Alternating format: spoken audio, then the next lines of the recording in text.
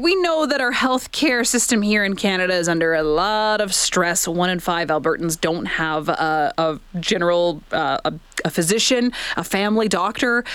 We know that there are shortages all across the board in all sectors when it comes to medicine. 86% of Canadians worried about their healthcare systems. 86%. So this is something that we're not only dealing with here in the city and in this province, this is nationwide. We've got a big issue. So how do we solve this shortage? Our next guest co-wrote an article for theconversation.com titled "Solving Canada's Shortage of Health Professionals Means Training More of Them, and Patients Have a Key Role in Their Education." So what is that key role, and how do we train more people and, first of all, incentivize more people to go into this sector that 86% of Canadians are worried about? She's an associate professor of nursing at MacEwan University. Lisa McKendrick-Calder is joining us. Lisa, thanks for making the time. Thank you. So what inspired you to write this article and to do a deep dive into this, to trying to frame how we can solve this massive shortage that we're seeing all across our country? Yeah, my colleagues and I have been, obviously, a lot of the health professions are quite concerned about the lack of students that we have going into programs, the lack of seats, the lack of providers. A lot of the programs have really increased our seat sizes across the board in Canada, and so we have an increased number of students, and that means that these students need learning experiences, and so there's going to be lots and lots of student members from the health professions that are interacting with everybody in our healthcare system. We're going to see a lot more students. So we really all will have some interactions with students in the future. So it's really thinking about that and how are we best able to do that that'll help patients and help our students to learn. Speak, if you can, a little bit, Lisa, to the shortage as it stands, because we're seeing a shortage kind of across the board in all sectors of medicine. So can you help kind of expand on that a bit? Yeah, I think that the shortage is happening for multiple reasons. The shortage is happening because, one, we have population growth, we have people leaving the profession, we have a lack of people going into the professions, and we are really concerned. COVID really impacted a lot of people within the health field, and we're losing and not able to retain a lot of our already trained staff. So we really are seeing more shortage from that. A lot of these shortages have been anticipated for a long period of time, but we haven't really done things that have acted on that shortage. So combining that, not acting enough on the shortage to produce more providers, and then also having people not wanting to leave or to stay in the profession has really led to that shortage being worsened and worsened, especially as there's increasing needs in the health community. Sure. And then, you have a public that doesn't feel like their needs are being met, and there becomes increased frustration and, of course, a lot of widespread burnout. I'm wondering, from your perspective as a professor of nursing, what are concerns that your students are coming to you with? What are some of the big worries that maybe are more unique now going into the field as it stands versus maybe a few years ago? Yeah, a lot of the students are really finding that the role of many of the healthcare providers is changing because of the lack of staffing and because of the complexity in just our environments. COVID's changed a lot. So the role of our providers is a lot different, for one. And staffing, because we're so short of staff, there's different staffing area, and there's a lot of changes in who's doing what. A lot of the staff in hospital settings, for an example, are finding that they can't provide the care that they wish to provide for their patients because they're so busy and there is a shortage of staff. So they're not able to provide the care they want to, which further exacerbates their desire to leave the profession because it's not the kind of care that they want to provide. That's from my nursing perspective and other fields as well. We see a lot of stress and strain. EMS, we've seen a lot of that, a lot of need for more EMS training. Or more students in the EMS fields to enter the field, as an example.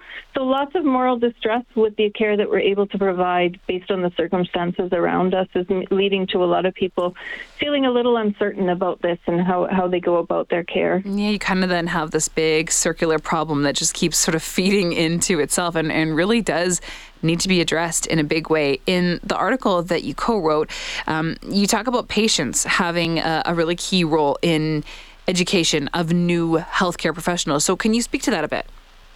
Yeah, for sure. So my co-authors and I are all in education, and we do education of these undergraduates in their health professions training. And what we do with them is we teach them a lot of theoretical things, but they learn a lot from their interactions with patients. All the health professions, pretty much all of them in their curriculums and in what they learn in school is going to be about interacting.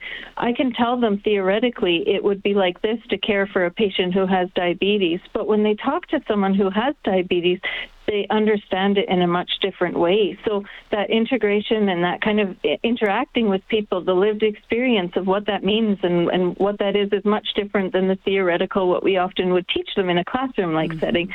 So that's why we all kind of have a role. Many of us, when we go to health appointments, may interact with students and we don't even know it's a student that we're interacting with, as an example, too. So there's a big role students can learn from the patients, and we also found in our looking at the literature that the patients have a lot of benefits from interacting with students as well. And lots of times students will have more time or take more time to engage in the discussion about what their experiences were, to have an understanding of that, and would take different strategies and have different time allocated to be able to interact with them.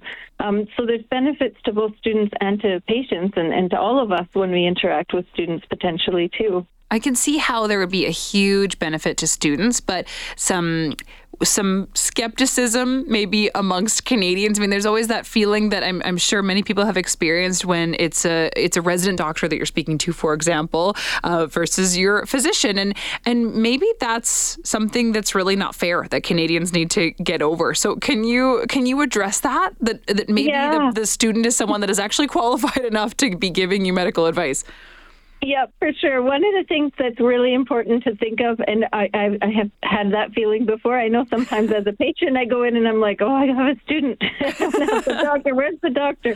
I think we can all relate to that. The students actually have the newest of knowledge that they're getting in the classroom and in their education. So that's one nice thing. And the other thing is that even though we might be interacting with the student, they have supervision and they have people who kind of sign off on what they're doing and what they know. And they have someone who they can consult if they don't know something. So you might actually be getting the expertise then of two people, right? The physician themselves, and then the resident who's engaging with you, or like the physician student, or the student of any health profession. You might be getting the expertise of both of those, which is actually a benefit to us as well.